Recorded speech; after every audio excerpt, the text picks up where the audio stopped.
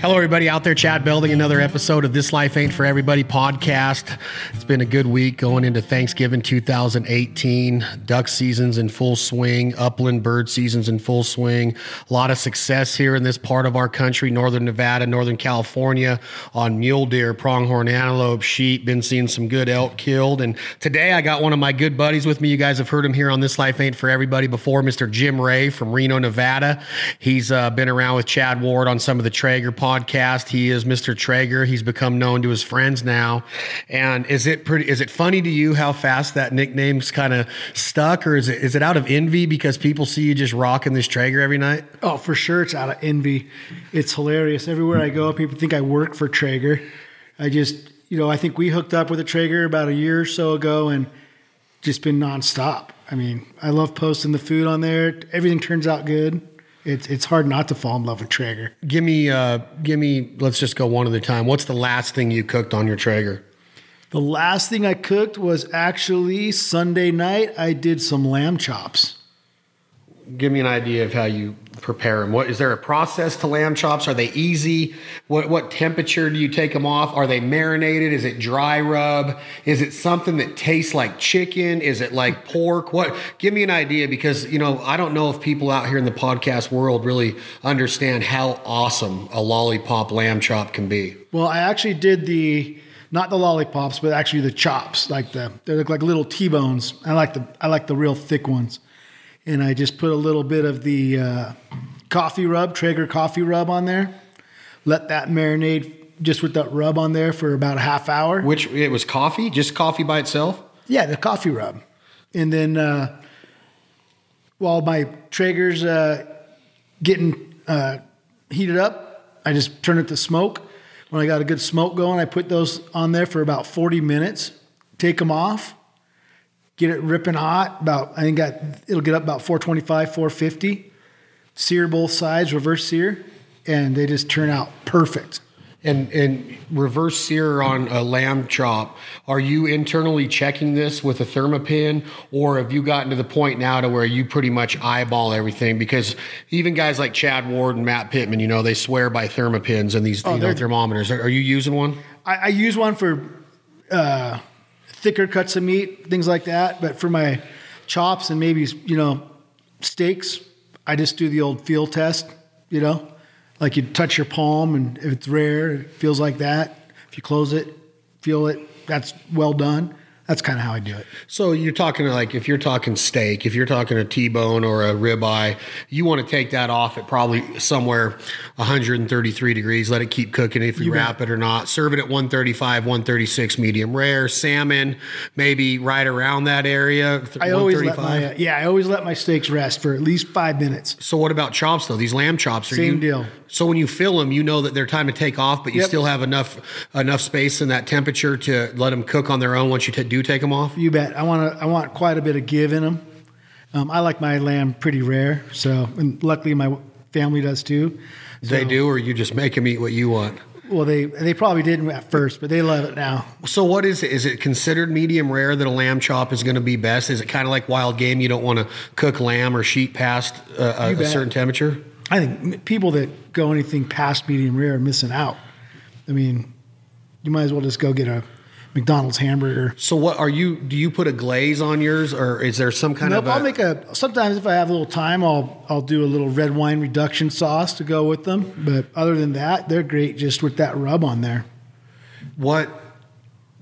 As far as lamb goes, though, is it something that's a delicacy, or has it became something to where it's kind of are people replacing like the traditional meats, the porks, the chickens, the beef with lamb now? Or do you think it's a regional deal? Is it a national deal? Do you have any idea? Is it a revolution that's going on right now?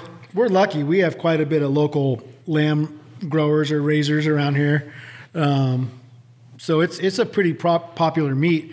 I can't really speak for the rest of the country, but I mean, it's in all of our grocery stores. You can get the rack of lamb. You can get lamb chops. You can get, there's quite a good offering of lamb just at our local stores.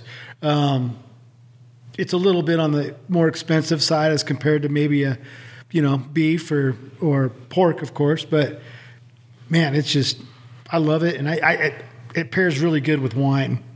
Okay, so that's where I was going next, is that you start talking about becoming more of a well-rounded cook, chef, a guy that's going to host parties and dinners, and you have this Traeger and you're taking a lot of pride in it. But there's a lot to be said also with pairing. Now, besides wines or beers or something, when you cook a lamb chop and you cook it to medium rare and you got that coffee rub on there and it's moist, medium, it's just medium rare meat. What does it pair good with? Is it a vegetable? Is it a starch? So, are you cooking sides on your Traeger as well? You bet. So I did Brussels sprouts with some bacon, and I put I used prime rib rub on that as a seasoning, and I just put those Brussels sprouts with raw bacon on there. As I took those off, getting that grill up to temperature, that's when I put my Brussels sprouts on and kind of let them come up with the heat of the Traeger. And then I'll do a side dish of polenta on the stove, pour that in a little pan, and finish that up on the Traeger with some melted Parmesan on top, so it gets a little bit of that smoke flavor. But yeah, polenta. What is polenta? What is polenta? It's like a cornmeal. It's pretty much like a fancy grits, I would say, but it's. I put a lot of garlic and a little bit of rosemary in my polenta and little Parmesan cheese, and it's got a cheesy grits type of deal. What you talk about different sides and different foods that you can prepare on the Traeger. You've become also known as somebody that can really throw down on a cioppino and a seafood stew and stuff like that. Is that something that you've experimented on with the Traeger? Have you done anything from mussels to oysters to anything that you could throw into a cioppino? And give a little bit of background on what is cioppino. Is it Italian? Is it Spanish? Are there different European forms of it? Cioppino is more of a soup stew. And I haven't really done that on the Traeger. What I have done on the Traeger is paella. And that paella it's a Spanish Basque area rice dish. Rice is the base. In mine, it's kind of a catch-all. It's like a kitchen sink type of rice dish. I've got chicken in there, chorizo, which is a Basque sausage. I put mussels, clams, chicken.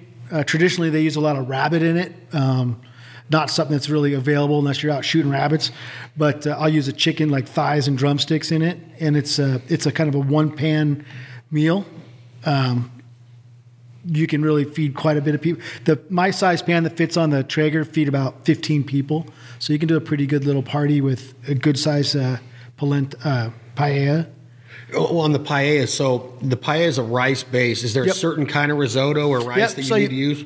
There's the traditional rice from Spain is called bomba rice. That's not really available in most supermarkets. You don't really see it. It's kind of a special order deal. If I'm doing a really special one, I'll go out and get that rice. Otherwise, you can just use a arborio rice that you can, that you would use for any type of Italian. It's like an Italian rice. Is it a different color than regular traditional white rice? It's regular, or does it turn a different color? It's just a short grain rice, so it's a little more starchy. So but on a paella, you don't see white rice. No. So what you do is you put in the seasonings, traditional seasonings for paella is saffron. It's a really expensive small dosage seasoning you put in. It goes a long way, and it turns the whole, because you put in a bunch of stock, chicken stock or seafood stock is what I use. And once you put in that saffron, just a little pinch, it turns the whole dish a really bright yellow. Saffron. Mm-hmm. And is there flavoring to saffron? Yeah, it almost has kind of a medicine-y flavor, I want to say. Kind of like it's got its own flavor. Like a chloroseptic spray, or like a scope, or I guess I would say it would be kind of like an iodine type of flavor, but it's really mild. It's not offensive. What would it be used for if it's got that kind of a taste? Why would it be added in the first place? It's I think that's the closest thing I can get to. It's got its own taste. It just kind of you can tell saffron when you taste it. So the saffron, which you're saying has maybe a medicine-y or an iodine kind of taste to it, is just a liquid? No, it's a little powder. It's a powder, and that's what turns the rice yellow, an orangish color. Yep. They used it for dyes and all that back in the. So what if you didn't use that? Would the paella taste the same if just a regular white rice base? Well, you could get away with a good smoked paprika, something like that. A lot of people put like smoked paprika or turmeric in it to give it a color, but traditionally, it's just not the same without that saffron, in my opinion. Spell saffron for me. It's Saffron. And is it a Spanish deal too? It's from the Middle East, from that Mediterranean area. And I'm not a scholar on this, so if I'm wrong, you're probably going to want to correct me. But it's a stamen, I believe, of a flower. So it's very hard to harvest, and it takes a lot of it to make any sort of portion. It goes for about $100 to $120 an ounce to buy it. Saffron costs $100. What is it, a jewel? Yeah, it's like it's just hard to grow and harvest, and it's a rare. I don't know if rare is the right word, but it's definitely it's not like you're growing peppers or something like that. It takes a lot of work and labor to harvest it and grow it. So it's like a diamond. Yeah, it is expensive. I'm sure there's a black market for it somewhere. We need to get into this. I know, but it's legal. So I'm kind of enthralled by the whole seafood deal on Traeger. I've been doing a lot of salmons and a lot of halibuts. I've been doing cast iron foils, different ways to hold the juices in. A lot of citrusy stuff, a lot of lemons and oranges and limes, and a lot of different garlics. I love the way that the Traeger allows me to be creative with the wild game, which I want to roll into, kind of what you do. The first thing that I see that's kind of non-traditional on a grill that I've seen you doing are oysters. You've been doing oysters on the half shell. Now, they're not raw though, right? Yeah, they are raw. So I was on a hunting trip. We were out bird hunting up in northern Nevada, a little town called Unionville. And I have a good friend with the place up there, and I was doing a paella up there, and I have a huge pan. I can do about 25 people, and I do it over a oak fire. And I built a special grill that I do that on. And I was getting that grill ripping hot and getting it going and getting that oak burnt down to some coals so I could cook my paella on it. And my buddy comes out with this little pan with all these little reservoirs in it.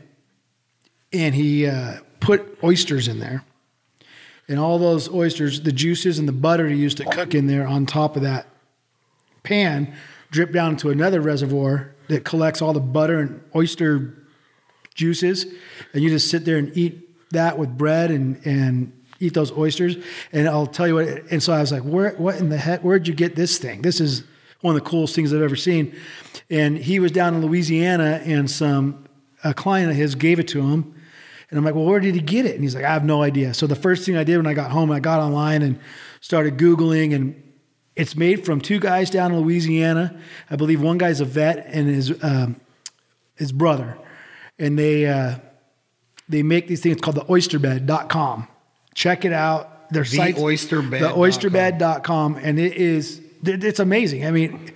I've never had oysters this good, especially on the Traeger. Well, I saw the potential of that on the open grill. I'm like, these are going to be unbelievable on the Traeger. I got that home. I ordered it the minute I got home. I think it took them a week to get it to me. The hardest part was finding raw shucked oysters in Nevada. We're not really known for our seafood. And did you have the special order? Maybe? Nope. Luckily, we're getting kind of close to the holiday season, so Costco and some of the local groceries carry them, and they just come in a little jar in the refrigerated section. And they're shucked oysters, raw, and short shelf life on them. And I did those up with some garlic, butter, coat them with a little Parmesan cheese when they're about to be done, and you just eat them right out of that pan. It comes with a little trivet. You can put them on a little wood deal. It's a really cool cooking item, and you could use it camping. You can use it on your Traeger. You can put it in the oven. It's awesome. Cajuns, had to come up with something that would collect butter and sauces, and that you could dip really strong breads in. We shot some quail that weekend, And so there was a bunch of juices left over from the first round of oysters, and we put some quail breast in there, breast down, and cooked them the same way, and they turned out awesome. On the oyster bed? Oh, it fit those reservoirs they have for the oysters are about the same size as a quail breast, and it just that's a cool idea. It turned out awesome. They're amazing. And so you got this oyster bed, put it on the Traeger, and they turn out just as good with the smoke on them. Are you smoking them for a long while? Hot. You want to do it hot. So I got that. Have the Traeger turned up full power. I have the Pro 34, so. Get as hot as it goes and just put those on there. And it takes about, 10 or 15 minutes on there.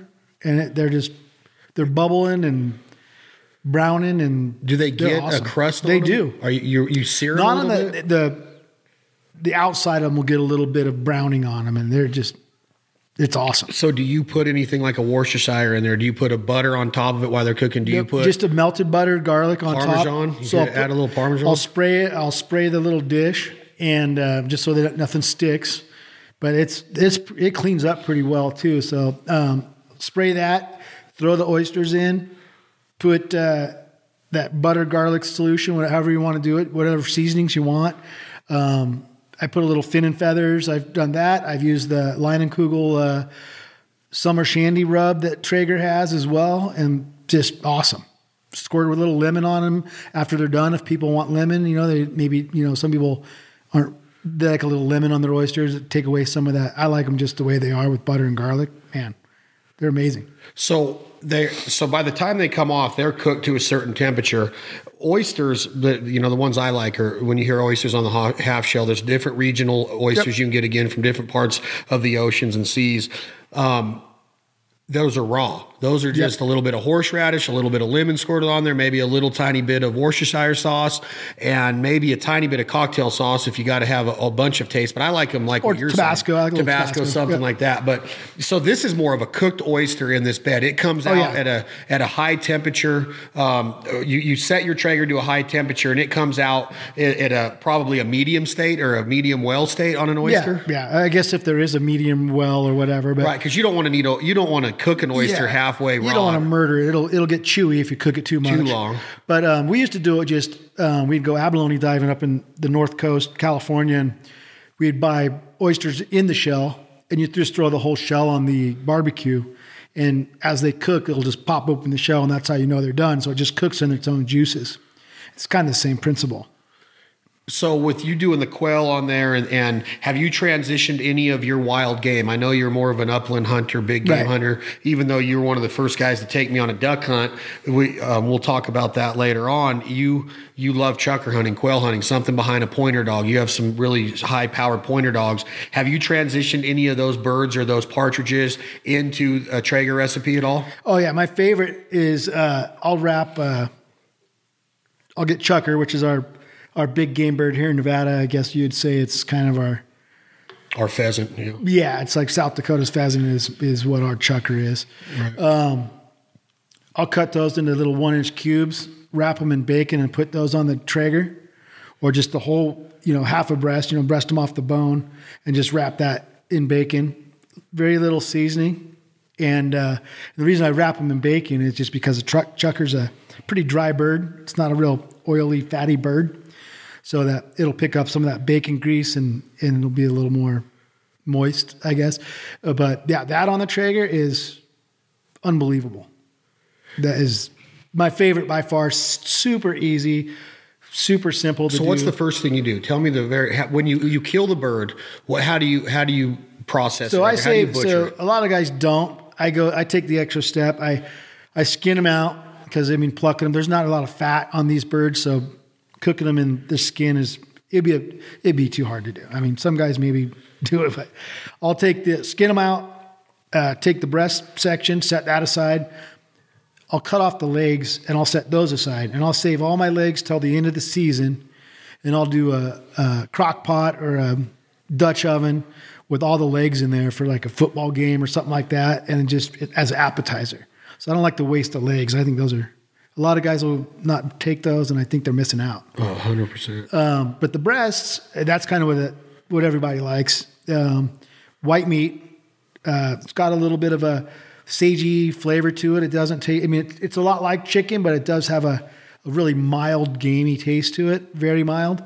And I'll just take that off the bone, fillet them off, get all the meat I can off that breastbone, and just use those fillets. And you can make anything you can do with the chicken or a white meat, or do a marsala with it. I could do all that. But as far as barbecuing and putting it on a grill on my Traeger, wrapping it in bacon by far is my favorite deal.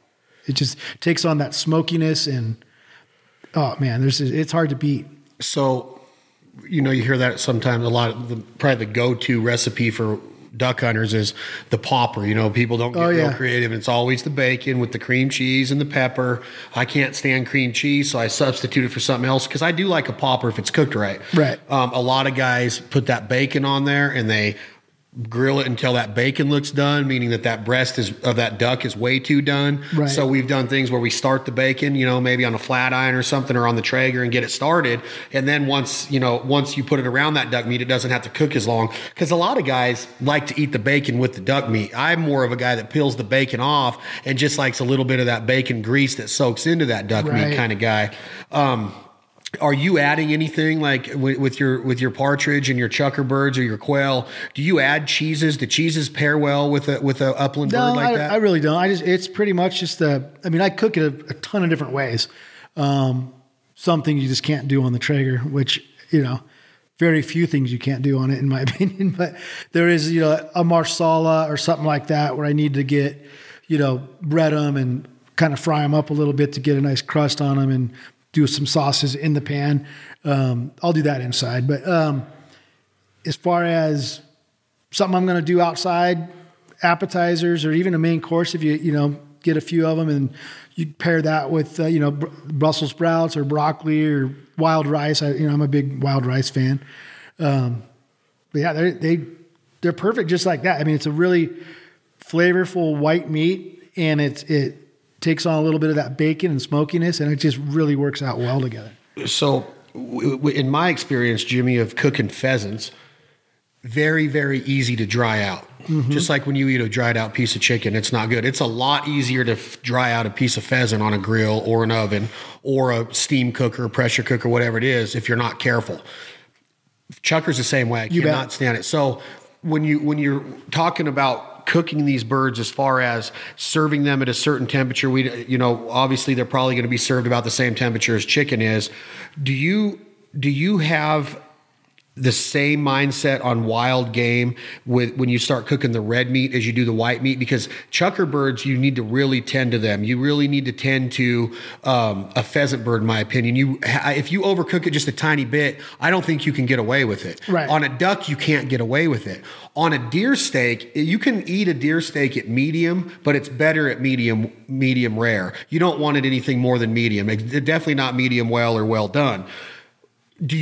When you're cooking a deer steak or an antelope steak, because I know you do a lot of wild game cooking on a regular basis, are you a little bit more lenient on your red meat to where you're just using that fill process again? Or can you fill on those chuckers just like you can on red meat and the lamb that you were talked about before? Does that make sense? Like, you bet. Can you fill a piece of chicken and a chucker bird or a pheasant and know? Can you fill a deer steak and know that because it's like beef? Or is wild game different because there's not the enzymes, there's not the fat content? It's a little bit leaner meat when you talk about elk and mule deer and white-tailed deer and antelope. Can you still use that finger process on them, or is it better to really know what temperature you're taking it off that grill at? If you're just starting out, and I've done enough of them, I know about how long it takes. If you're just starting out, for sure you're going to want to use a thermopan or something like that. And especially with like antelope, deer, elk, I hate it when it's overcooked. It's just you're ruining it. I like it rare to medium rare. A lot of guys are, but I like it rare. There's nothing better. But yeah, definitely use a thermometer, whether it's the one that comes with the Traeger, you can plug in on a bigger piece of meat, or if you're dealing with the little thinner cuts or something like that, the thermopans do a really good job. The reason I'm asking is because you see a lot of guys that just put the meat on there and they go off of time. Right. And I think that if your meat's not exactly the exact thickness and the exact cut and the exact fat content, I think you're taking a chance. Oh, for sure. And I've seen so many guys pull off a really good venison steak, the backstrap or the tenderloin, and it's not medium rare, and you're like, dude, you just worked all year for that tag and waited all season and all summer to get this tag. I guess my point is that I don't think that you can open up a grill, a lid on a Traeger, and look at a sheet of deer steaks across that grill and say every single one of those are done because they've all been on the same exact amount of time. It's just like Chad Ward, when we were talking to him, and I was asking him about some different, cuts and briskets and maybe the pork shoulder, stuff like that. Like, hey, what's your you know what? I don't go by time. I let the meat tell me when it's done. And that's 100% true. You got to know what the temperature is. But you're not one of those guys that goes in there and cuts it open when it's on the grill, right? No, that's all the juices come out. That's a crime. That's a crime, right? Yeah, I don't cut it open until after it's rested. Let it rest for at least 5-10 minutes. It's got to rest. Okay, so you got your meats now. We've talked about lamb. We've talked about chucker. We've talked about pheasant. We've talked about seafood. Polentas. The polentas got me hungry. I love your polenta. I haven't had it on the Traeger yet. That's a guaranteed game changer. I got to try it. So maybe a pool party or something in the spring or the summer, maybe before. It's a wintertime dish because, those carbohydrates, you try to shed those off there in the summertime. Are you doing anything besides meats and vegetables on the Traeger? I've done some desserts, some dump cakes, some cobblers, things like that. I was never a big dessert cook before the Traeger. You're not a baker? Yeah, not a baker. But my sister-in-law does. We were up vacationing, and we brought the tailgater up, that little Buddy Traeger, and she did a dessert on there, and it took on just enough smoke. It was so good. It was like, I think we did a berry dump cake on it, and it was just unbelievable. And then we've done cobblers as well that turned out really well. I have friends with kids. I have kids. I don't talk about, Alyssa a lot, but she loves vanilla ice cream. She loves it without anything on it, and she's very rarely liked anything on the top of it. So what I started doing is I would take that cast iron, the Traeger cast iron skillet, and I'd put it on the rack in the Timberline 850, and I'd get it up to about 400 degrees. And inside of the cast iron, I'll take apples and put them all across the bottom, and then bananas all the way across the top of the apples. And then I take 2 Hershey bars and lay it on top of that, and then caramel sauce and drizzle it across the top of the Hershey bars. And I just keep the lid closed and let a little bit of smoke get on it, and then let that fruit condense down with the bananas melting and condensing into the apples, with the chocolate condensing into that, followed by the caramel on top of that. Right at the very end, I'll get in there and I'll stir it as fast as I can, and then close the lid for about 5 more minutes, and then drizzle that on top of the kids' ice cream. I'm talking like, I'm telling. And then I was with some adults, and I did that at a hunting camp. And I said, there's this, some really good Italian restaurants in town. And one of the best things I've ever had a bite of in my life was this really badass cheesecake with a chocolate lining crust with Mediterranean sea salt across it. And salts and sweeteners always go together. There's a reason why kids love dipping French fries in a Wendy's Frosty, I guess. We used to do it as kids. But I took a little bit of Mediterranean sea salt and added it into that same thing I just told you in that cast iron, and put that on top of ice cream. Dude, I'm telling you. So like this Traeger, Clay and his girlfriend, Nicole, they're doing mad peach cobblers on it based on what we've had with Chad Ward and some of the other Traeger pros. Have you done the macaroni and cheese yet? Mac and cheese. Do you have your own version of it? Yeah, you bet. I don't know if it's my own version. I kind of watched, we had that cook with Chad, a party, and kind of watching what he was doing. And I was like, God, you know what? This needs some savory to it. So I smoked some jalapenos and, chop those up, rough chop those, and I put that in with my mac and cheese, and it just took it to another level, in my opinion. Gave it a little savoriness, a little heat.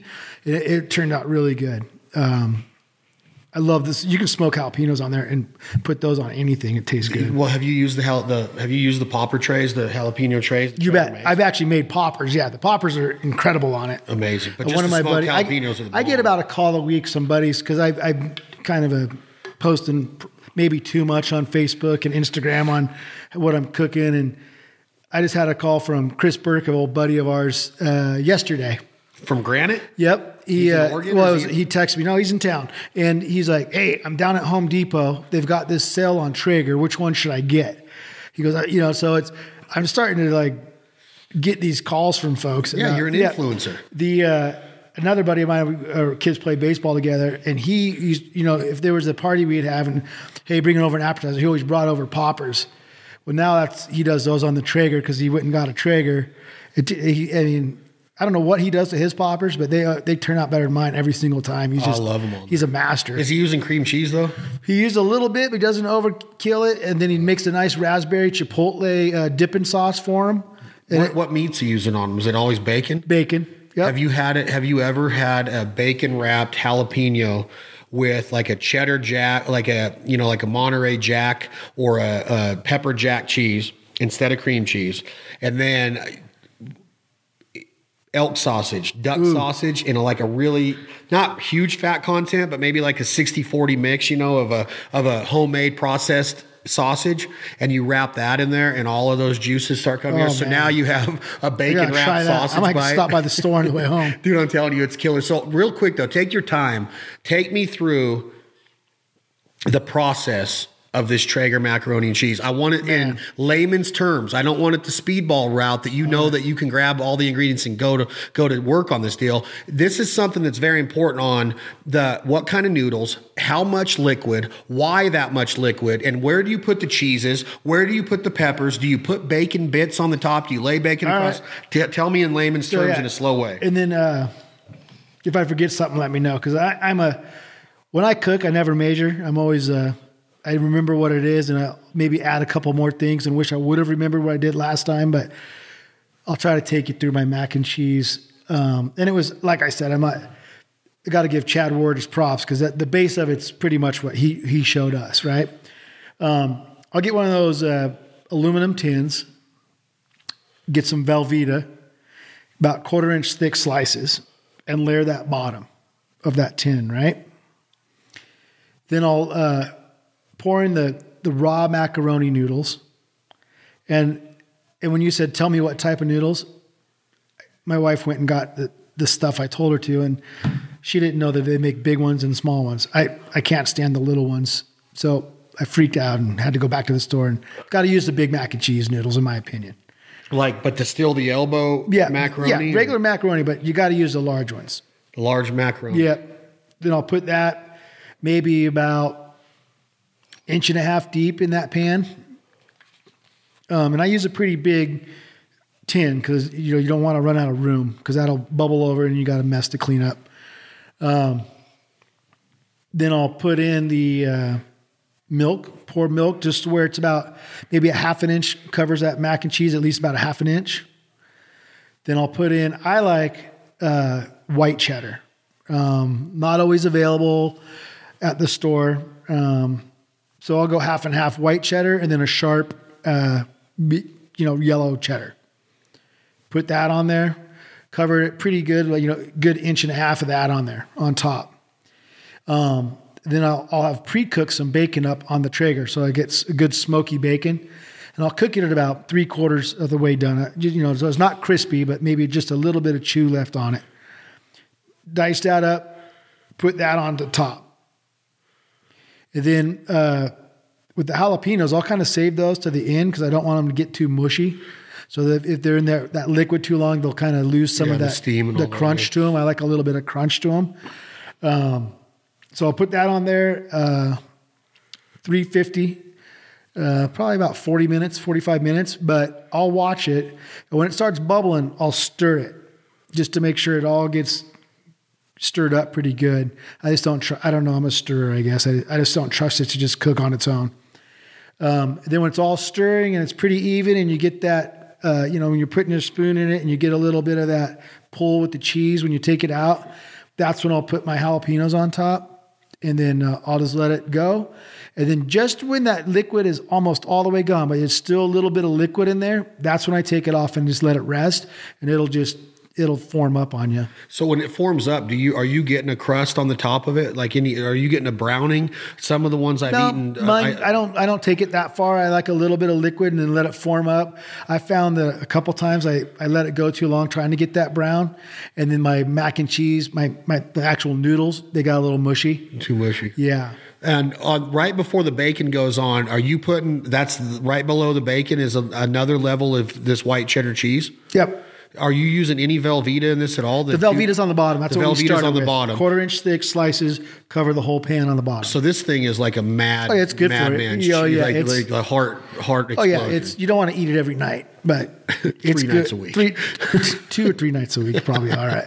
A year maybe. Yeah, but you literally just laid out an entire regimen of food, from wild game to domestic raised animals to vegetables to side dishes with starches to paellas with rice and seafood, and then desserts with cobblers and pies and ice cream topper sauces and stuff like that. I mean, that's what I love about it, is just the variety of stuff that you have, the ability to think outside the box, first of all, and then the confidence to pull it off is just a regular Joe in your backyard. It is. And people are, you get the hardcore guys that they've got to have a smoker. They put wood in and they watch it, and that's great. If you have that kind of time, and that's wonderful. Good on you.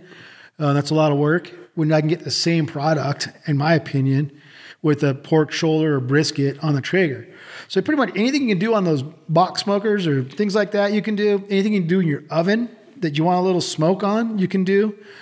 People always have this perception that this Traeger is just going to overwhelmingly add way too much smoke to whatever. It's the hotter you cook it, the faster you cook it, there's not as much smoke. They don't get, how the whole deal works until they've had it. And then once they've had it, they're sold. I mean, they'll go buy one within a week or two. I swear to God. There's a reason why everybody's getting them. Oh, it's nuts. The taste and quality of food that comes off it is phenomenal. Have you done a brisket on a Traeger? Oh, I've done many briskets. They're unbelievable. That one we did over here with that Wagyu beef that you got. Probably my Snake River Farms. Oh my God. It was, that was probably my favorite brisket we've had on the Traeger.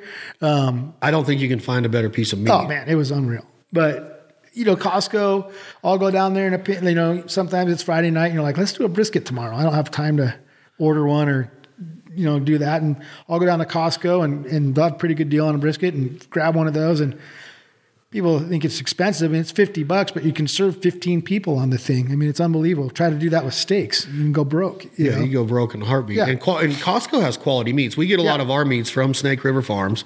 Their pork butts, their ribs, their steaks, their briskets, absolutely insane.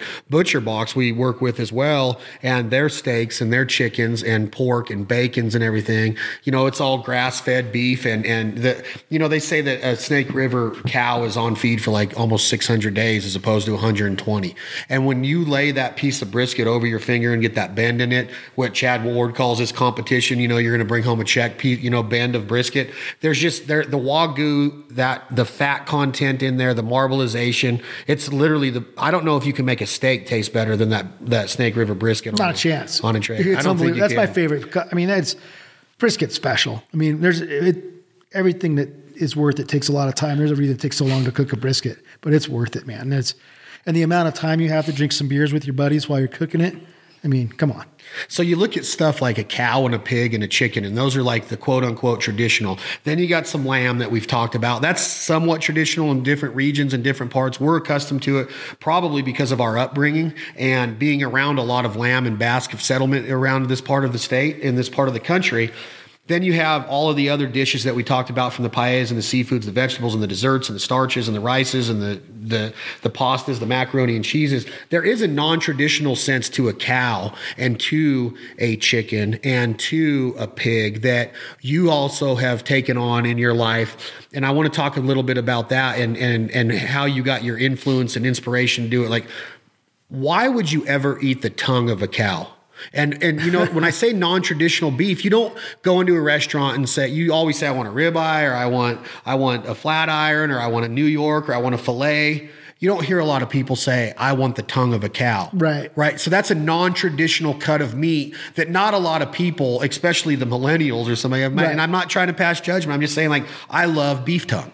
And would you consider, is that a non-traditional part of the cow, you think? It is now. When I was a little kid, my grandma used to make tongue sandwiches. It was a cheap part of the meat, a throwaway Is that a lingua? Yeah, but we were in the Hispanic community. It's a big deal, and they eat a lot of it.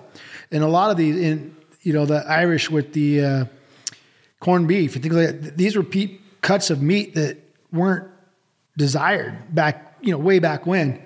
So the people without the means would get these throwaway pieces of meat, like the sweetbreads, tongue, brain, tripe, and they would do something with it. And it turned out, hey, it's pretty good.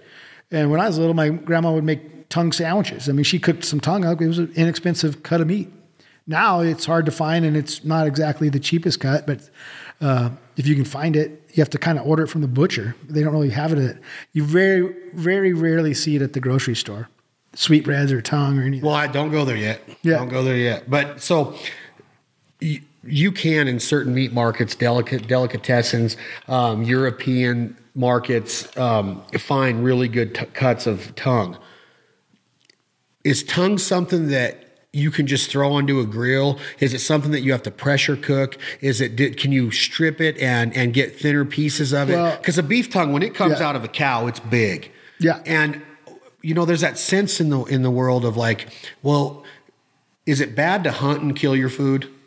Right. Right. If you're a hunter and you kill your food, there's a problem with that, but it's okay to go buy it. Right. Is it okay to kill a cow and eat its tongue? Like, you know where I'm going with that? It's like, what's the difference between that and eating a deer steak? Like a tongue, you're pulling this thing out of a cow's mouth and finding a way. And this is because back in the old country, they found a use for every single piece of that, just like the Eskimos do with a whale, the blubber, the shell of it. I mean, they use the entire carcass for different reasons and means of living, right?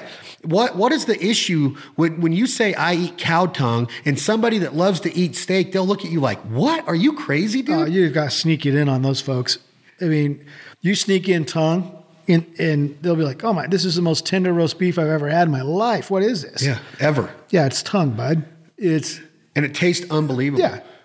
I love it. Now, you mentioned another non-traditional cut of meat from a cow. And you said the word sweetbreads, but in layman's terms, what is a sweetbread? Where does it come from? And why would it be called a sweetbread? And if you have any idea, because I don't. Like, I hear the word a lot. I eat them like they're going out of style when I know that, my cholesterol is not going to go through the roof. But what is a sweetbread? So it's the thymus gland of a cow, and it's a pretty rich, fatty piece of organ is what it is. And I don't know why they call it sweetbread, to be honest with you. But you could cook them a number of different ways. It's big in French cooking, but definitely most Basque restaurants around here have them. That's kind of where I was introduced to a sweetbread, and it kind of takes on. It's a real mild flavor, but it kind of takes on the flavor of whatever you're cooking it with, and it's kind of a rich piece of meat. They're like, again, another thing that probably most people discarded when they butcher a cow or something like that, and a couple guys in the back started taking them home. You're taking a gland out of the cow's throat, and people are like, you're disgusting. Spanish people, the Latino community, many Mexican restaurants around this part of the country serve what they call tripe. That's the internal stomach lining of a cow's stomach, right? Yeah. What's that? Menudo in the soup. Menudo in the soup. The menudo is the Spanish soup that has tripe or tripe in it. People look at you like you're freaking crazy, and I'm like, dude, let me tell you this. Just try a sweetbread and really go into a place like we frequent a lot, Louis or the Santa Fe. Louis sweetbreads are probably one of the best dishes of fare in this part of the country, in any part of the country.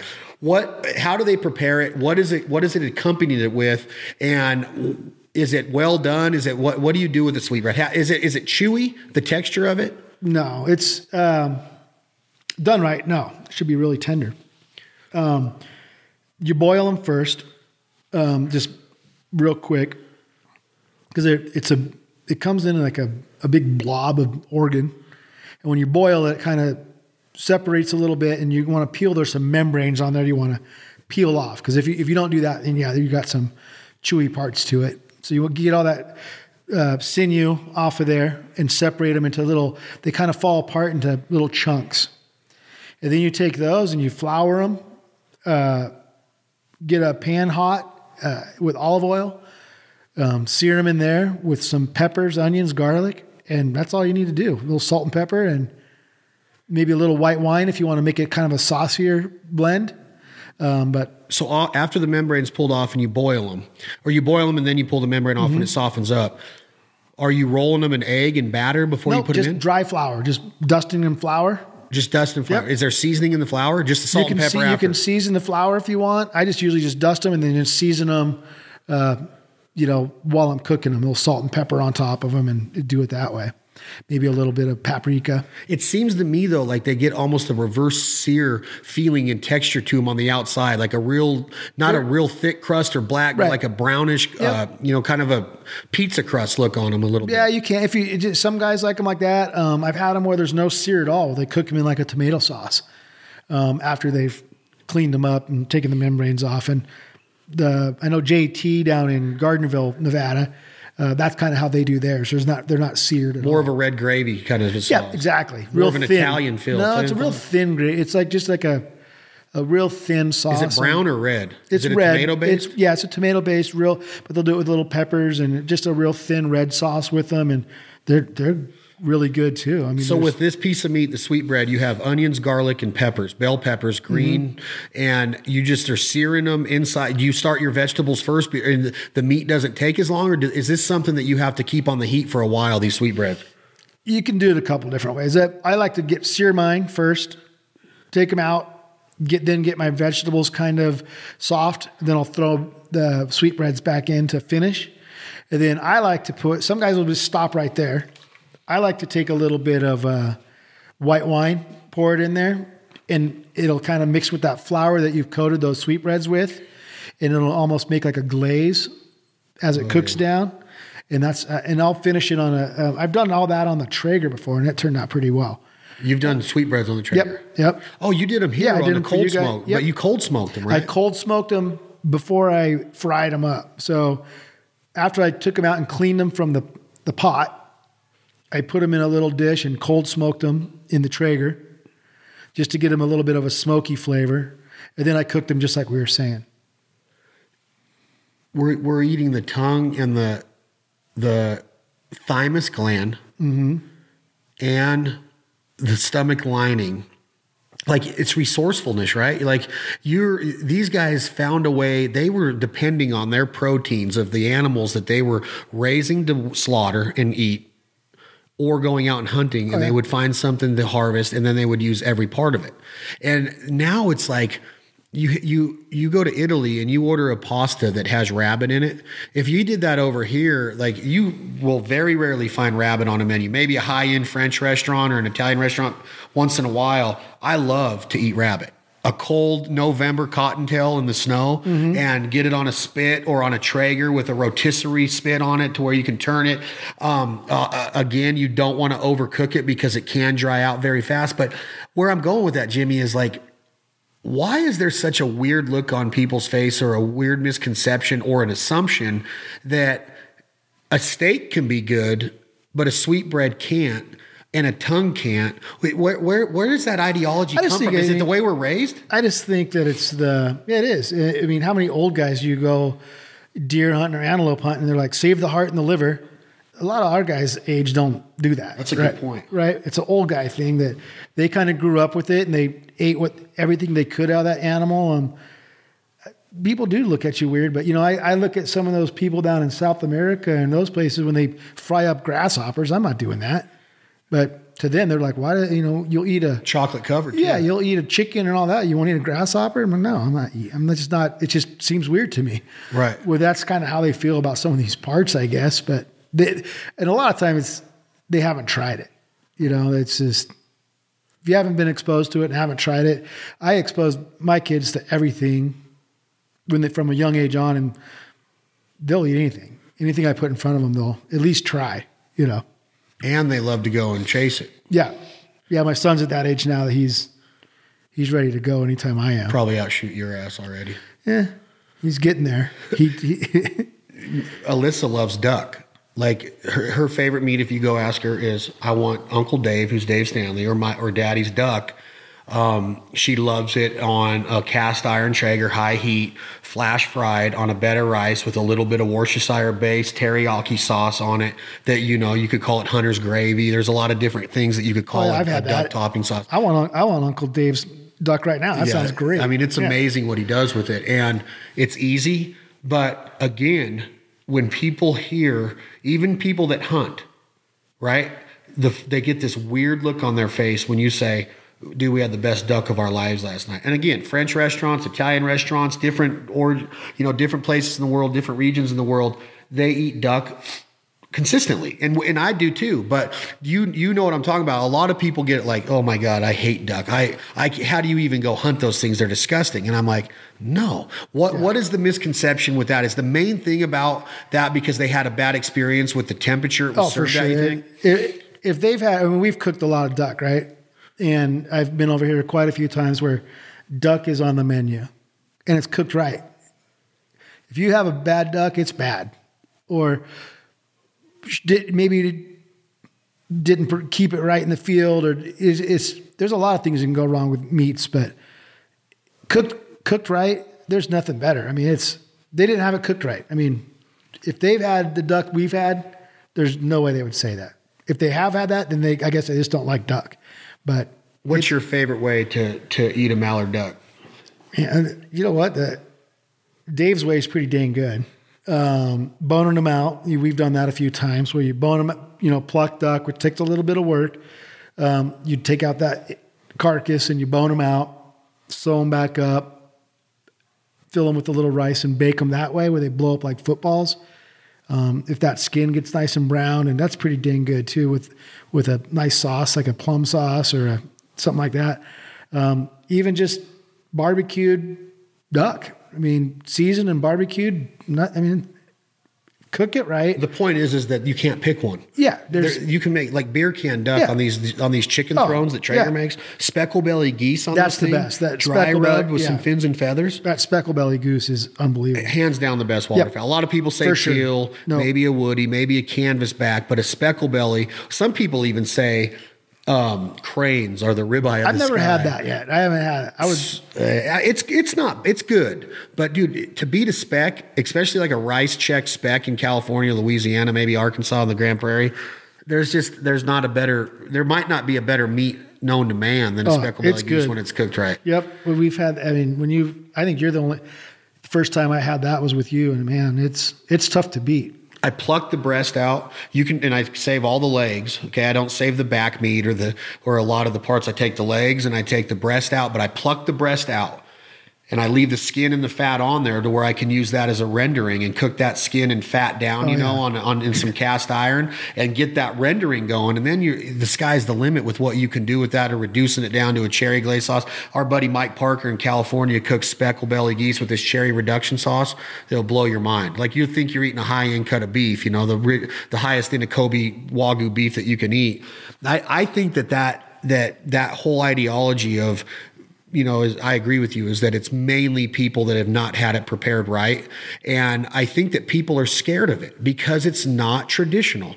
And I think that if they, Andy Purwin and his fiance of, I think 19 or 30 years now, Christy, Nevada Foodies, I talk about her all the time, but she's not afraid of shit when it comes to wild game. No. She'll try anything. Yeah. And I love how she uses traditional means and recipes to accompany a wild game piece of meat, but she also comes up with her own stuff. And she's come over here and did pot stickers with Canada goose meat and put them into a food processor with different cuts of onions and garlic and peppers and things, and made these pot stickers that you could feed an army with these things.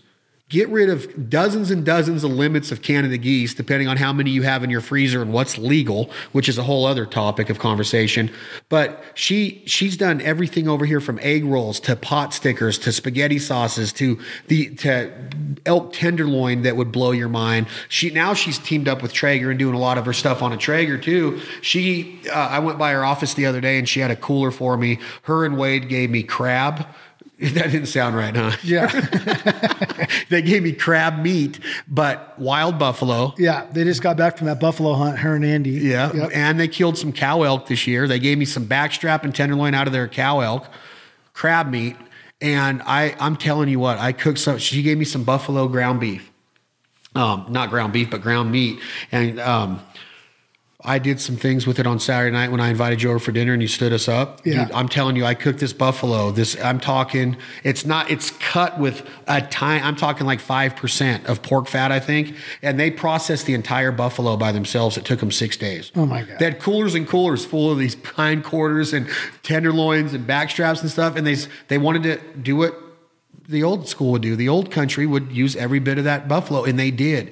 And I'm telling you, the way she is a genius when it comes to wild game. And I think it's because she has no fear. And people say, well, she's just cooking. Of course she's not scared. A lot of people are scared to try different things, and that's why they're always stuck on the same chicken recipe and same barbecued steak. And dude, you venture out and eat some duck and some buffalo or some freaking antelope. I used to be scared of antelope. And then we started understanding what it meant to take care of a piece of meat, 15, 20 years ago. And Clint killed an antelope this year, scored 84.5 points, a big antelope, an old goat. They called him the Ghost. And he ate like a freaking 1-year-old. It was like veal, which a lot of people look at you weird when you say, I want some veal. Yeah. Like I love veal meat. I love it. I think that whole idea, that you can't think outside the box creates these unneeded or unwarranted fears in people. And my point in all of this is that Traeger has come along in a time where it has become cool again. Hippies have been talking about living on, they're the ones that come up with this organic and living off the land and shit, dude. We've had gardens and living off the land for years as hunters and gatherers and conservationists and fishermen and fisherwomen.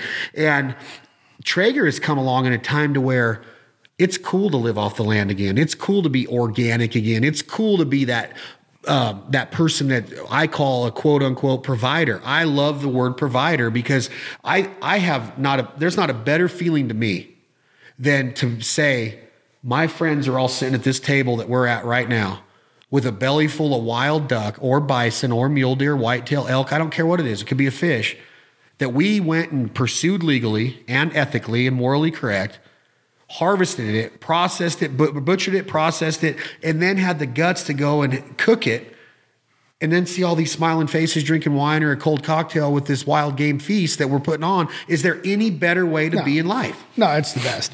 And you're right, Traeger.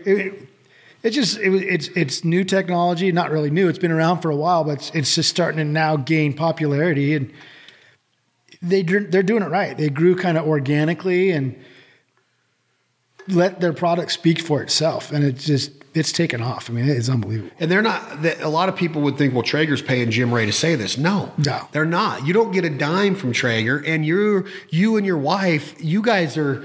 I mean, she's cooking on it. She's turning it on. She's preparing stuff on it. And quite Julie, a bit, actually. And you have even said that Julie's never really barbecued before. No, not at all. At all. The only first time she barbecued was on the Traeger. And people are like, they have all these questions like, can you work your oven? Yeah, then you can work the Traeger. You just take care of it, keep it clean, and go flip the dial. It's that simple. Keeping it clean is muy importante. Though. Yeah. Like it's Benny Kendrick down in California, who's a Traeger pro. He's a badass. At Kendrick Barbecue. I see his stuff. Yeah. He came up to Tahoe and cooked with Chad Ward and myself this year. I can't even put myself in their company, but I like him because he does this. It's easy to cut corners in life. It's easy to say, I cooked for my family tonight, but as soon as he's done cooking, his Traegers are immaculate. And that's harder to do than it sounds, though. You spend all day freaking hunting, fishing, staying up late the night before, strategizing, having a campfire, whatever it is, and then you cook on it, and now the last thing you want to do, but they're easy to clean. Oh, yeah. And the accessories that they sell with them are a cakewalk. And if you keep it clean, it stays clean. It's not like your gas barbecue where you just eventually got to throw it away because there's so much caked on stuff you can't even deal with it. If you do the maintenance and the work on a Traeger, any pellet grill for that matter, you just get a little shop vac, something to clean the grate with, tinfoil or liners, whichever one you want to go with. Liners are a lot easier. It's that easy. once or twice a week, you vacuum that thing out, clean the grate, especially after a big cook. I mean, we come home after work and we cook on it. I don't clean. I'm probably not like your buddy. I don't clean it every time I use it. But, you don't have to. Yeah. I change the liners and vacuum it out once or maybe once a week or maybe even every 2 weeks. About every bag of pellets, I would say. But we use it every night. I mean, it's sometimes 2 or 3 times a day. Yeah, it's on a weekend. I'll do hamburgers for lunch for the kids, and then we do dinner. Do you like hamburgers off of a Traeger? They're so good. Why?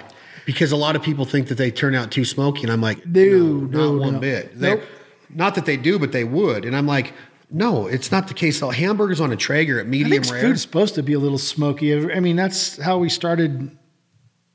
Barbecue. Yeah, I mean, that's why we do it. We cooked it over wood way back when, No, they're not too smoky at all, and they don't get dry. You say we cooked it over wood way back when, but that's what is so special about a Traeger. Yeah. Is that you might not be cooking it. You're cooking it over an auger that is chewing up that wood pellet.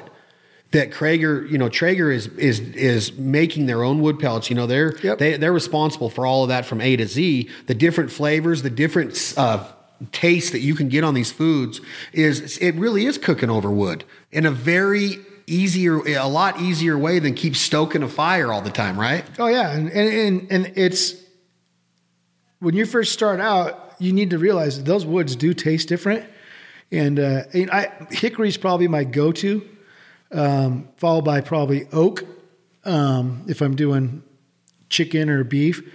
Or even pizzas. We haven't even got into that. Pizzas on there are unbelievable. Well, tell me about it. Are you homemade? Yeah, I make my own dough and all that. And then, my favorite pizzas are like wood-fired oven pizzas, And you get that flavor profile with a Traeger. You get it up as hot as it goes.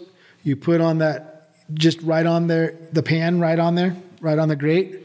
What do you mean the pan? Are you using a tin? I got a tin with holes in it. Have you seen the one that Traeger makes, the pizza kit that they have? I haven't seen that one yet. I'm gonna send you home with one. I got an extra one they sent me, and I've been using it, and it's perfect. But you get that wood-fired pizza oven taste in there. It's amazing. But I like oak for that. But people don't realize these different pellets they have, they taste different. Like I'll do like a lamb's probably my favorite thing I do for once a week type deal.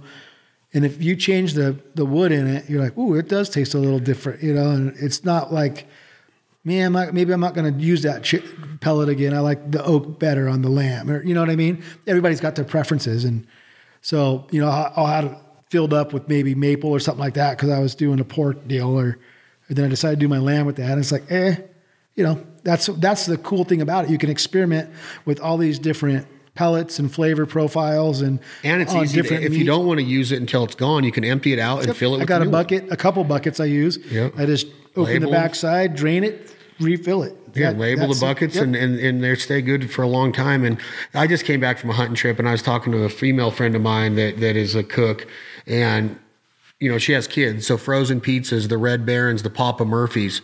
She's like, I don't care if it's my own. She also makes her own crust. She does her own dough, rolls her own doughs, makes her own sauces, uses, local cheeses and stuff from that area of the country.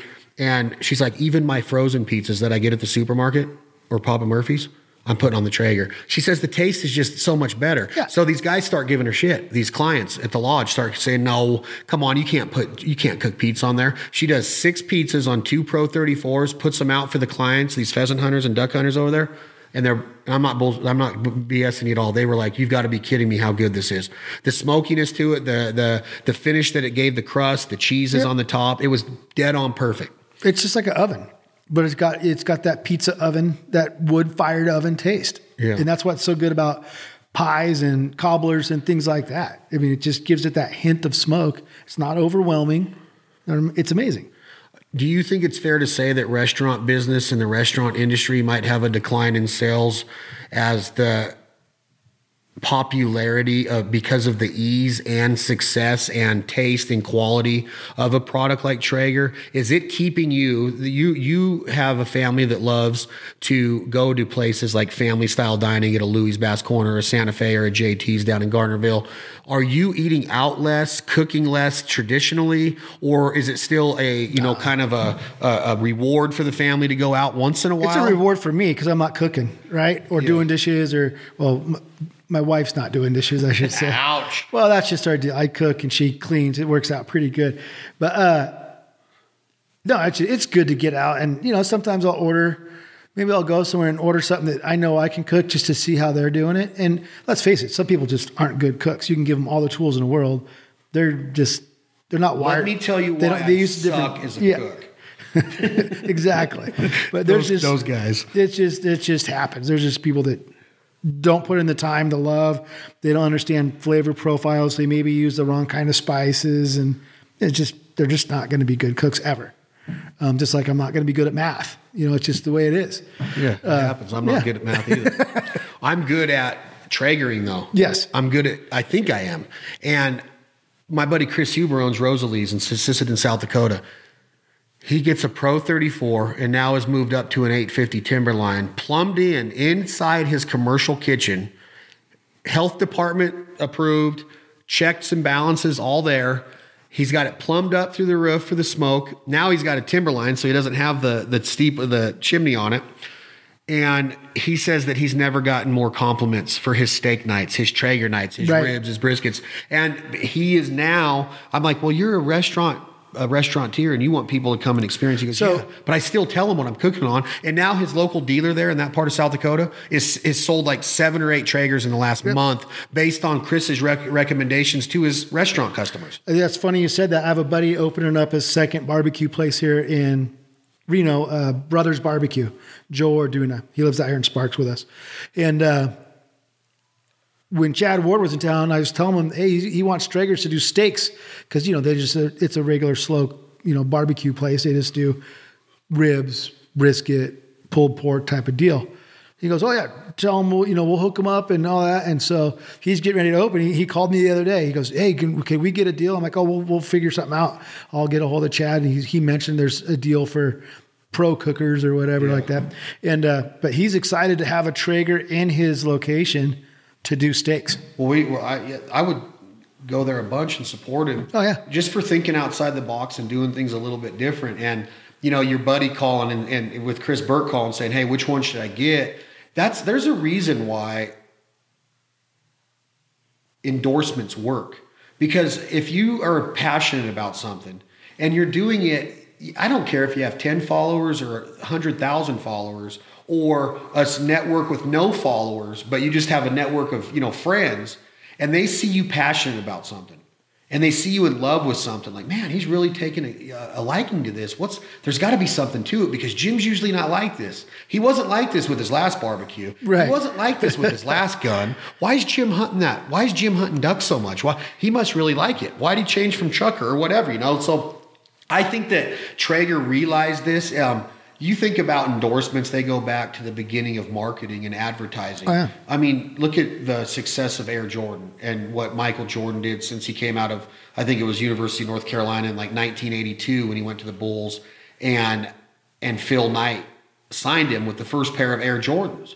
And you think about, did kids buy them because Michael Jordan was saying it?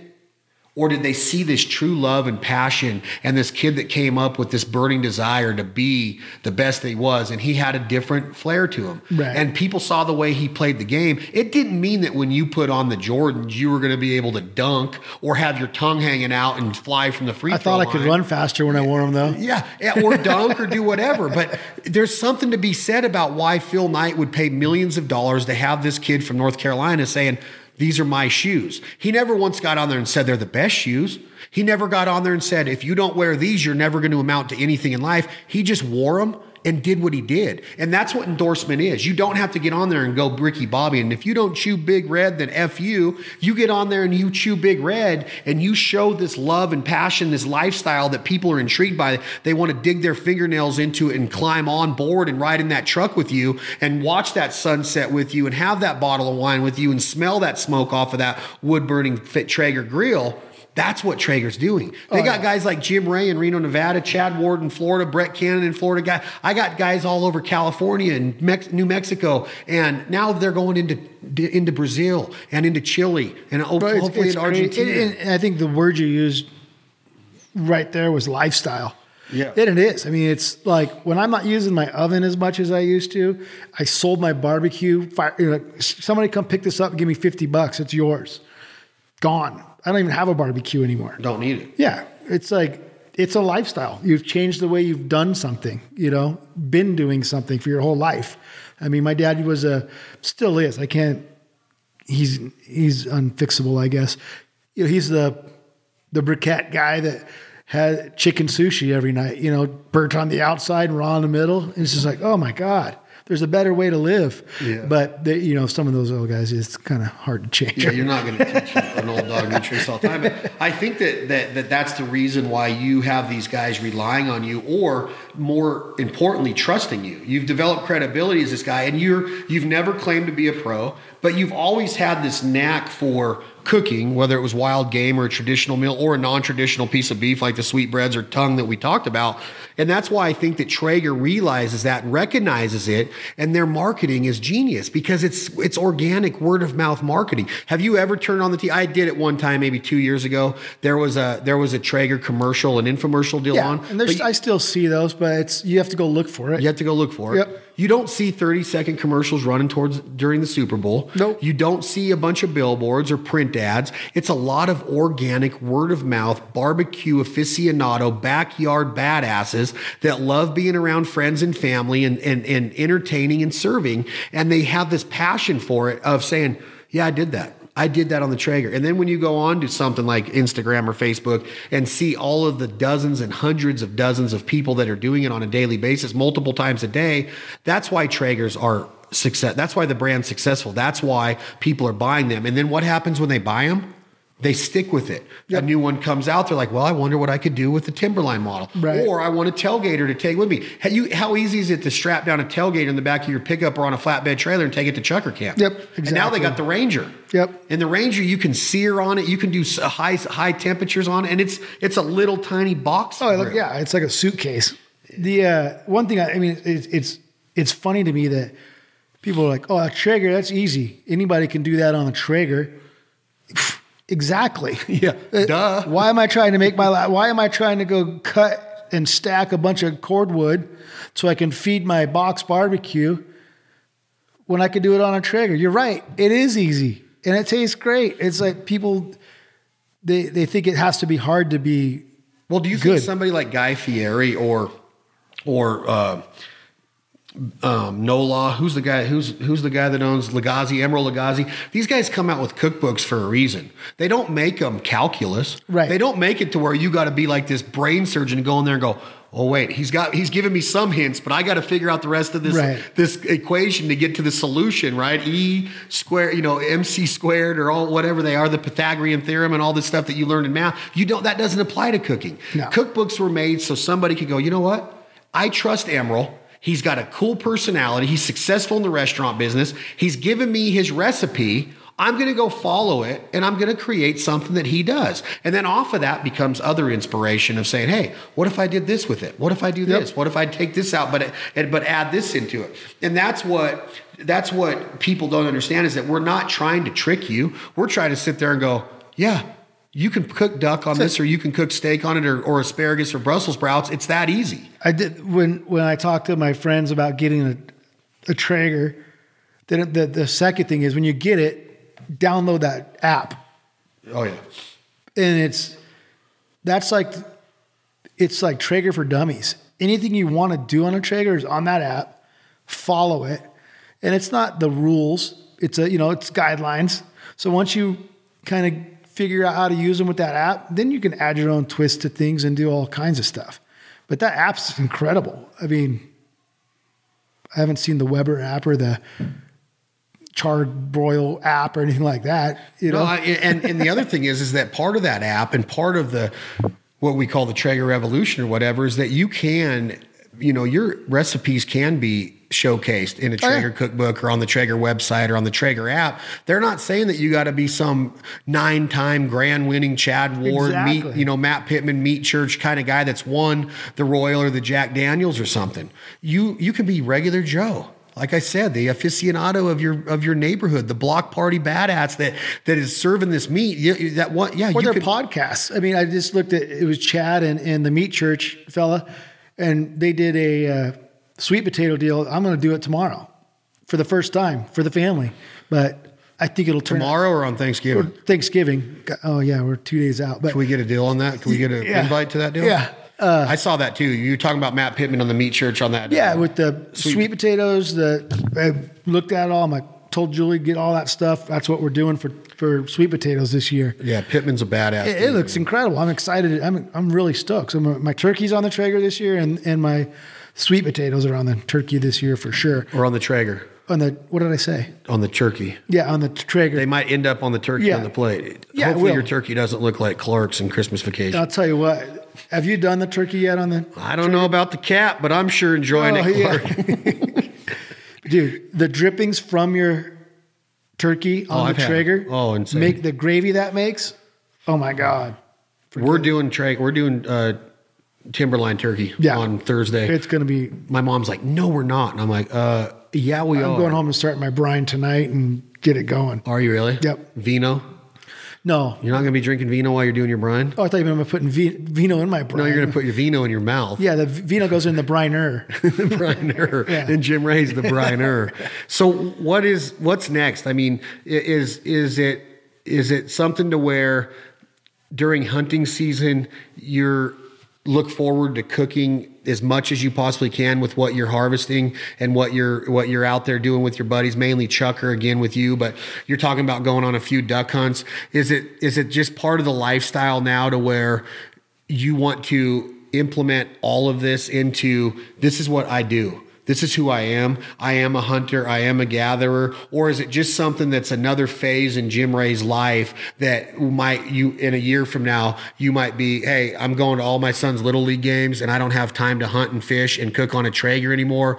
Or is this the way of life for the next 40 years? I mean, kids sports and all that, it does take away from the things you want to do. But I mean, that's obviously time well spent and you don't get it back, as you know. Your dad was very active with you in sports. Yep. Probably didn't get his hunt as much as he wanted to when you and your brothers were playing baseball.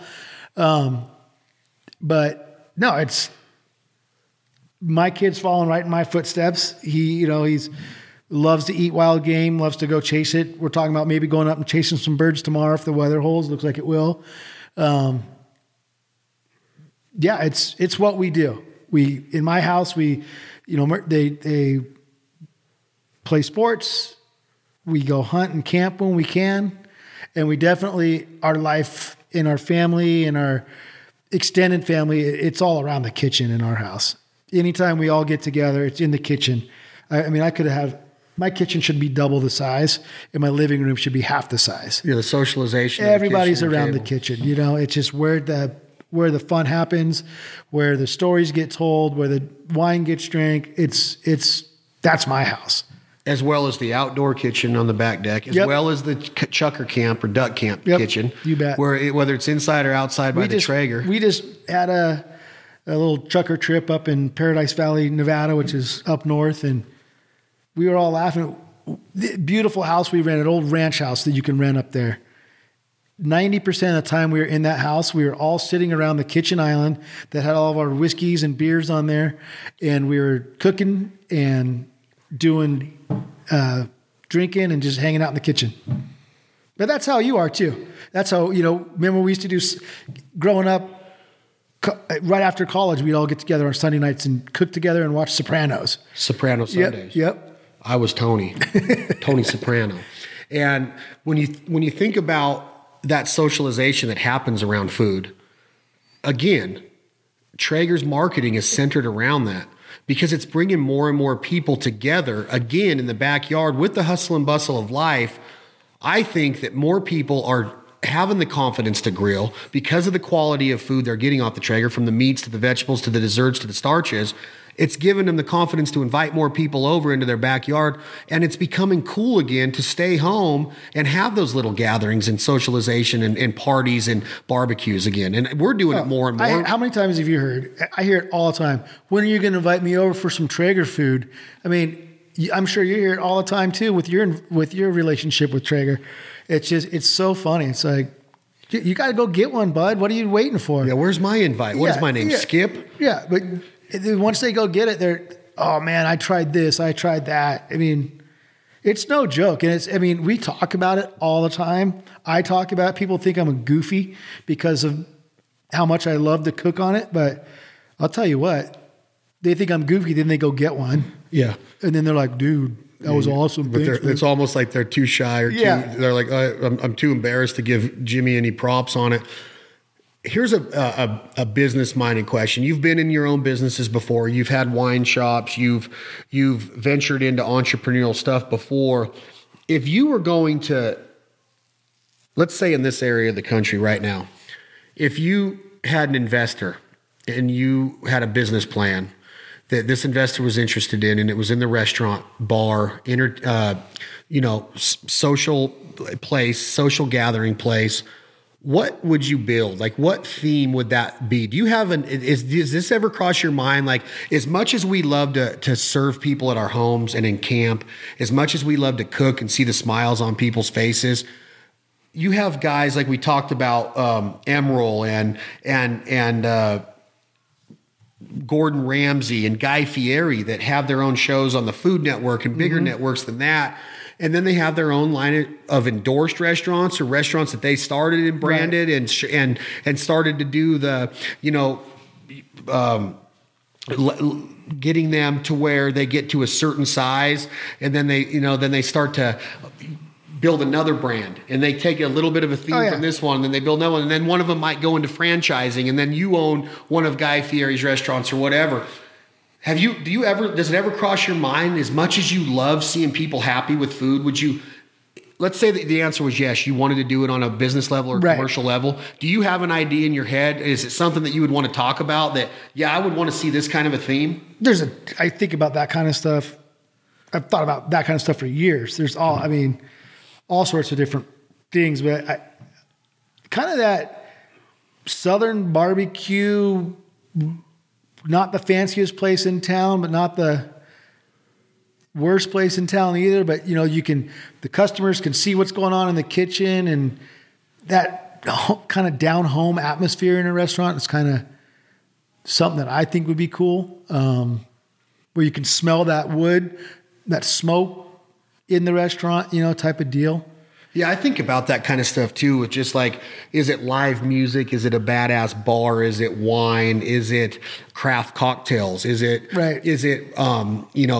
bingo night, or is it trivia night? Is it what theme would be the next hit? What's next is, Fuddruckers, they cook a hamburger, then they have a condiment bar, and people flock to this place. And then you got Olive Garden that has good food. I mean, it's Italian food that it's authentic in a way, but it's more of a chain now. And again, people have this ideology. If it's a chain, if it became a chain, or if it became a national thing like Tabasco, it can't be the best, right? If it's not authentic anymore. Well, on the West Coast, I think, In-N-Out started out here, and that's a chain now. They're growing, and great burger. They've kept to their, simple little deal, and it's easy menu, successful, and they haven't varied from it. And I think about that. Then I think too, like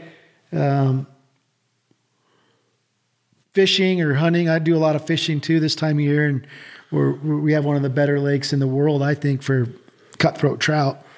And I used to have a boat and fish it a lot. And then I started taking people and enjoyed it. And then people started wanting to bring their buddies. And all of a sudden it felt like I was a guide, and it wasn't really that fun anymore. Yeah. That much fun. It could happen. Yeah. And that could happen in your restaurant career or anything else. I mean, it's like, I enjoy cooking because there's no pressure. Yeah. I can invite, when I had a wine shop, there was times where people would come in, what you should do? And I just felt like going, what you should do?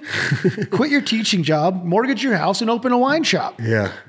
People always want to throw their 2 cents in. So there's a double-edged sword with everything, but I mean, I enjoy cooking for family and friends, and to me, that's my passion. Okay, then what about a food truck? What about something that doesn't have the square footage, but I could just drive away if a customer pisses me off. Just peel out and leave them in the exhaust.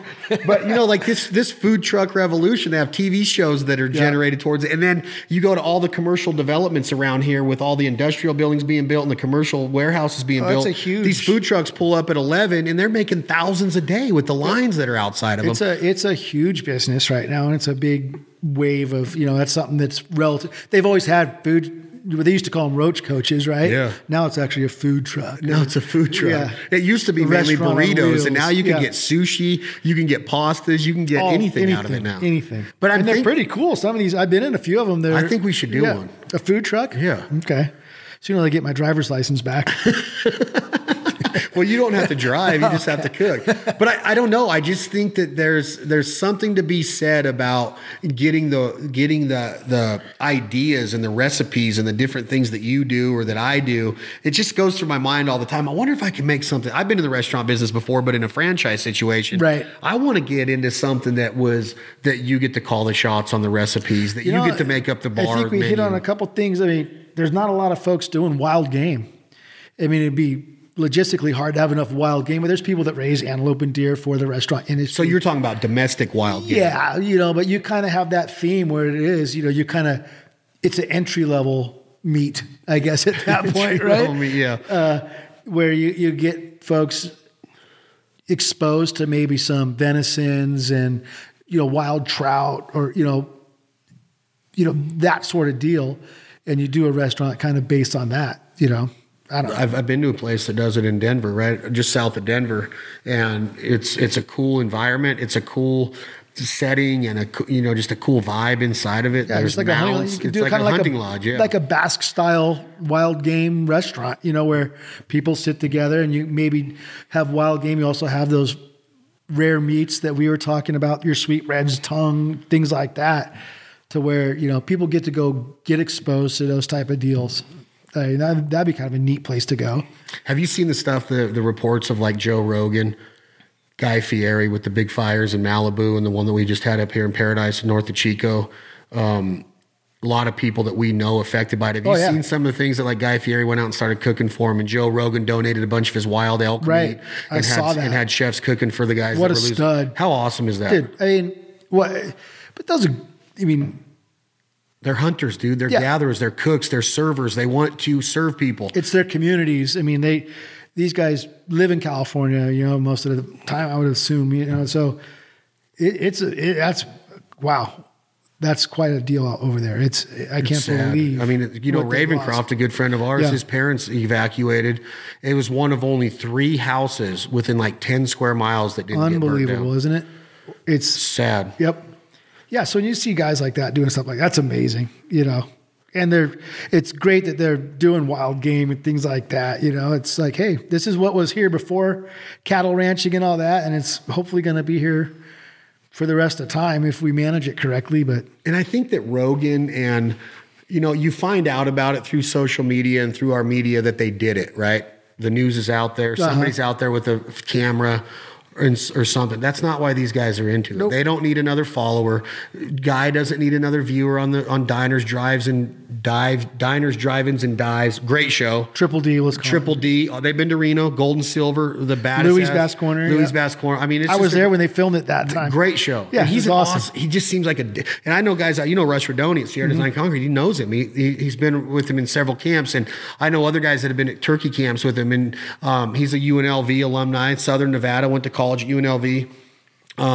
He just seems like one of those guys that I would love to be in the kitchen with, just to bounce ideas off of, to see really are you really that good of is he really that out of the box, or his recipes that difficult? Are they on a different level? And he'd probably make it look so easy to where it give you that confidence. All those guys I can do that. But they make food taste so freaking good. Have you been to Wolfgang Puck's? I went to one down in Vegas. He's got one in Reno now, Oh, I didn't know. At GSR. It's killer steak, killer food, killer asparagus, hors d'oeuvres, the shrimp cocktail, the sauce. Everything's awesome. And these guys are so innovative when it comes to food. They're not reinventing the wheel. They're just being creative and out of the box. And again, I keep going back to what we do. And that's why I brought up that restaurant question, is that a couple times a day, probably a couple hundred times a week, I'm thinking like, man, I'm going to go look for some real estate and I want to build a badass, and I don't want to call it a restaurant. I want to call it a gathering place. I want people to come there to just chill and smell it, and maybe a place where you can come in and see a meat market and buy your sweetbreads, right, and buy your tongue and buy your briskets that we raise, that we use local farmers markets, local vegetables, that farm to fork kind of mentality that we do daily in our homes. We grow our own vegetables, we kill our own meat. There's just something about my spirit right now that, and maybe are you nesting? I think it's more of like, of wanting to give back this time of year, to where I see what Guy's doing, I see what Rogan's doing. It's inspiring that we give back a lot as hunters and gatherers, and we take it for granted because we don't look at it as giving. I mean, all of the food we give away, all of the meals that we cook, all of the donations to charity we make, it's second nature to us. And it's like on a grander scale, I want to do something that's more consistent with it. There's got to be a consistent way than not just giving to a charity, but being able to give back in the way of food, in the way of drink, through a restaurant that can do big events, that be a gathering place, that can go load up a food truck and go feed a homeless shelter once in a while during a snowstorm or during the cold winter months that we face here. These guys they don't need another dollar. They're well off. They've made a lot of money in their lives. They don't need any more notoriety. It's a peace of mind to them now that, hey, giving back when somebody's in need. I just think that whole hunter-gatherer mentality, that's part of it, is to be a giver. You take from the animal, but you give back through conservation efforts and putting more ducks in the flyways, putting more elk on the mountain, putting more turkeys in the wood. Hunters raise millions of dollars. And that's why I'm going with that, is that gathering place could be so cool to where we go to the government and we say, hey, I want to get a license to do a wild game feed twice a month for low income families, homeless. Government agencies bring them in and we feed them through our restaurant or through our gathering place of all the game that we're getting. You know how much wild game that people could kill if there was more of a need for it, as far as the daily bag limits, the possession limits, the amount of deer that you can kill in a state like Alabama. There's got to be a way that we can utilize all of that meat. I don't know. Well, you can kill 65 deer a year in Alabama. Oh, my God. It's hard to kill a doe a day for like 65 days. It's like one every 5 years in Nevada. Yeah. But that's what I'm saying, is that what if you could go out and take a doe a year and they could find it, it's biologically proven that it's not going to affect the deer herd. Cougars are taking, I don't even know how many deer a year in the state of Nevada. And people are like, oh, we got to kill all the cougars. And then on the other side of the argument, they're like, they're so majestic, we don't need to kill them. And I'm like, well, either they're going to keep the deer population in check or they're going to be riddled with disease. Can hunters do more? Why can't we go and take more game if we utilize it for the right reasons? I want to be able to go out and catch more fish if I'm going to eat them. Right. But the whole mentality that's behind it is that, and I think it comes from the days of market hunting, and that's why it's illegal to catch too many fish, because they think that we're going to put a dent in that population. But what if it's for a good reason? Can we do it? Can we go out and kill more chukar if we're going to utilize them for the right reasons of feeding our family and feeding the homeless or giving back? Is it going to affect the population with the amount of chukar hunters in Nevada? Is it? I don't know. Yeah. Or does drought and disease play more of a role in that? There's a lot of questions, and I don't even know if you kind of understand what I'm saying. I just think that why can you only have 14 ducks in your freezer at a time if you're eating them every day? Well, or maybe 21 ducks. I would have to assume just they don't trust people. Well, everybody's an outlaw. Yeah. I mean, you have guys that go out and just kill it, put it in their freezer, then throw it away a year later because they never ate them. Who does? There's guys that do that? Well, I'm sure there is. I mean, there's got to be. That's probably why they're thinking that. I don't know. Well, but you can't assume that me and you are not going to eat the food that we kill. No, I have hardly anything in my freezer this year. I didn't get a deer tag. I haven't been out chucker hunting as much. It so sucks. It's horrible. It sucks. That's my whole point. But I don't know. I'm not a biologist. I don't have an opinion, I guess, on what you can harvest and what's sustainable or not. There's two sides of the argument. Yeah. Everybody says, well, man, I wish it was the heyday again, the golden years of hunting. Then I have guys tell me, this is the golden era hunting. Right. It's better now than it ever was. Maybe with waterfowl it is. There are a lot of different species. Yeah. I think Look at our elk population. In our state, our deer population's not what it used to be, I would say. Really? Yeah, I just don't see them like I used to. But you're not out there like you used to be. You have a family now? Yeah, I'm out quite a bit chucker hunting when I used to. I just don't run into deer as much as I run into a lot more antelope, that's for sure. I think those are going pretty well in our state. You think mule deer population's down in the state of Nevada? I would over the last... With it being more public property than any other state in the union. Well, wildfires, some bad winters, things like that, dry. Why do our elk thrive then? I don't know. Are sheep thriving? In certain areas they are. In certain areas they're not what they used to be. Like where we go up in northern Washoe, there used to be a really big herd up there. And when's the last time you saw a sheep up there? I guess it's something that you'd have to really dissect and, what toll do cougars play on sheep or disease play on sheep. All I'm trying to simply say is that it'd be hard to prove that if I went out and killed a doe mule deer a year, even if you only gave 15 tags out, 15 people a year or whatever, a few more tags for does or whatever, it just seems like we should have the ability to go fill our freezers a little bit more freely, in my opinion. It would be nice, if you're in it for the right reasons. Yeah, I would love to do that. I just can't imagine that our mule deer population is suffering. I just can't imagine that when our elk population and antelope population and ducks and turkeys and all these animals are thriving in most areas.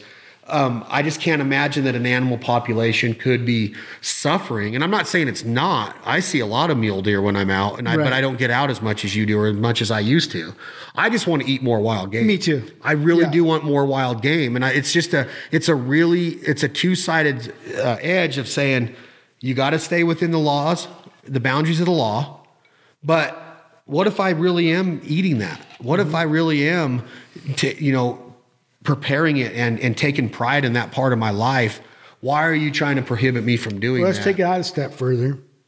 If you're in a certain poverty level or income level, and you can say, hey, that's what I used to feed my family, maybe they're given a different allotment for doe tags or something like that if you can prove that it's a financial hardship to... But who would go kill them if that family can't afford food? They Sure. Sure if you can afford to go kill one. Yeah, it's kind of expensive. But you can have people that can do it like us. Right.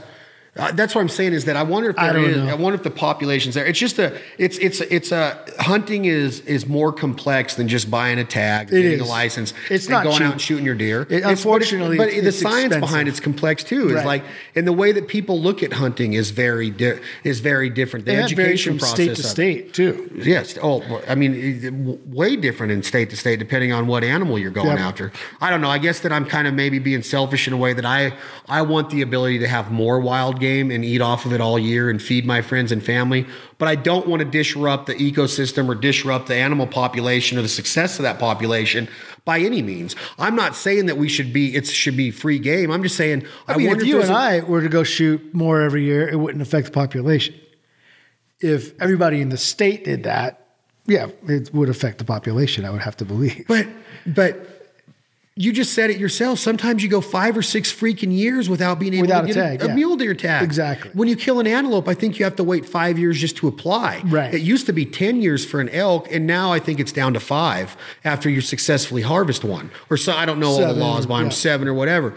But I mean, it's almost impossible to eat wild game. Oh yeah. If you're in our state, it's a privilege and it's a rarity to get a tag. And I mean, it's a big deal when you get a tag. I think that's a conversation for another time. It's just, I was just simply saying that I would love the ability to share the perfection of wild game fair with more people. And I think that's why this gathering place idea or giving back, because I was really inspired by what Rogan did with his elk meat and what Guy Fieri did. And I know Guy Fieri's cooked wild game. I've seen him on hunting shows before. I don't know. There's a bigger picture than us sitting in chucker camp, killing our limited chucker. Not that that's not awesome and not that we're not have a chucker feed at the Coney at the end. But that's my point. Think about that. You and your friends do a chucker feed every year. You can legally only have 12 of them in your freezer at a time. Well, a lot of those guys, to be fair, and they belong to, they'll go out and shoot birds at these places where they plan them for you. Let's say that you don't do that. Okay. Yeah. Let's say that you're just a wild chucker chaser. Right. And you want to save all of your chucker up, even if it's 200 of them. You kill a limit every day. Legal limit. Right.